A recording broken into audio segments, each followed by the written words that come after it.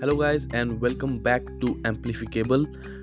This is your host Herman, and let's talk about DeFi governance today.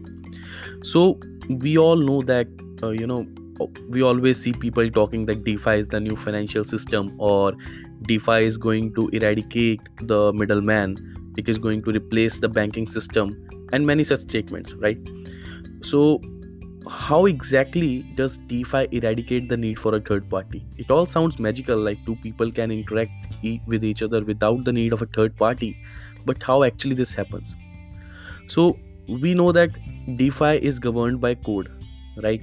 So a piece of code, usually called a smart contract, it ensures that the members of the DeFi ecosystem, they follow certain rules so that the system works, successfully. So, in other words, these piece of code, these smart contracts, they enforce some agreements and obligations in the network. But what rules do these smart contracts follow, and what standards do they follow? This is what DeFi governance is all about. So, DeFi governance basically is the main reason why we are able to shift the control of a financial service from a third party to the users who actually participate in the protocol, right? So there are different governance models which have different definitions and different standards, right? So prominently there are three governance models. First is founder control. So founder control, as the name suggests, it gives the power of the DeFi projects to the people who have developed it, right? The founders have the control over the DeFi project. Second governance model is council control. So in this, a group of people devise strategies and lay roadmaps for the protocol. So Bitcoin and Ethereum are the most common examples of council control type of DeFi governance models in a blockchain ecosystem. And third, and the most important one, I guess, is liquid democracy.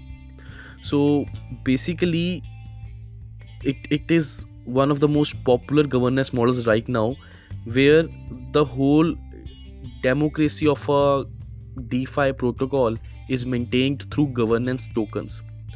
So governance tokens basically give the right to vote to the participants. So if you are on a DeFi protocol and you have some tokens, the governance tokens of that DeFi protocol, then you are a participant in the democratic environment. Then you will be participating in the decision making of that protocol. So it basically divides that power among all the token holders. So all in all, guys, the DeFi governance model is the reason why DeFi is able to solve any internal conflicts as well as simplify the decision making process within the blockchain network. So the inclusion of this governance model is what has allowed DeFi to be popular among the modern customers and accommodate their need for transparency, trust, and an unbiased mechanism. So, considering the importance of these governance models, it can be said that the evolution of these governance models holds immense influence over over shaping the future of DeFi.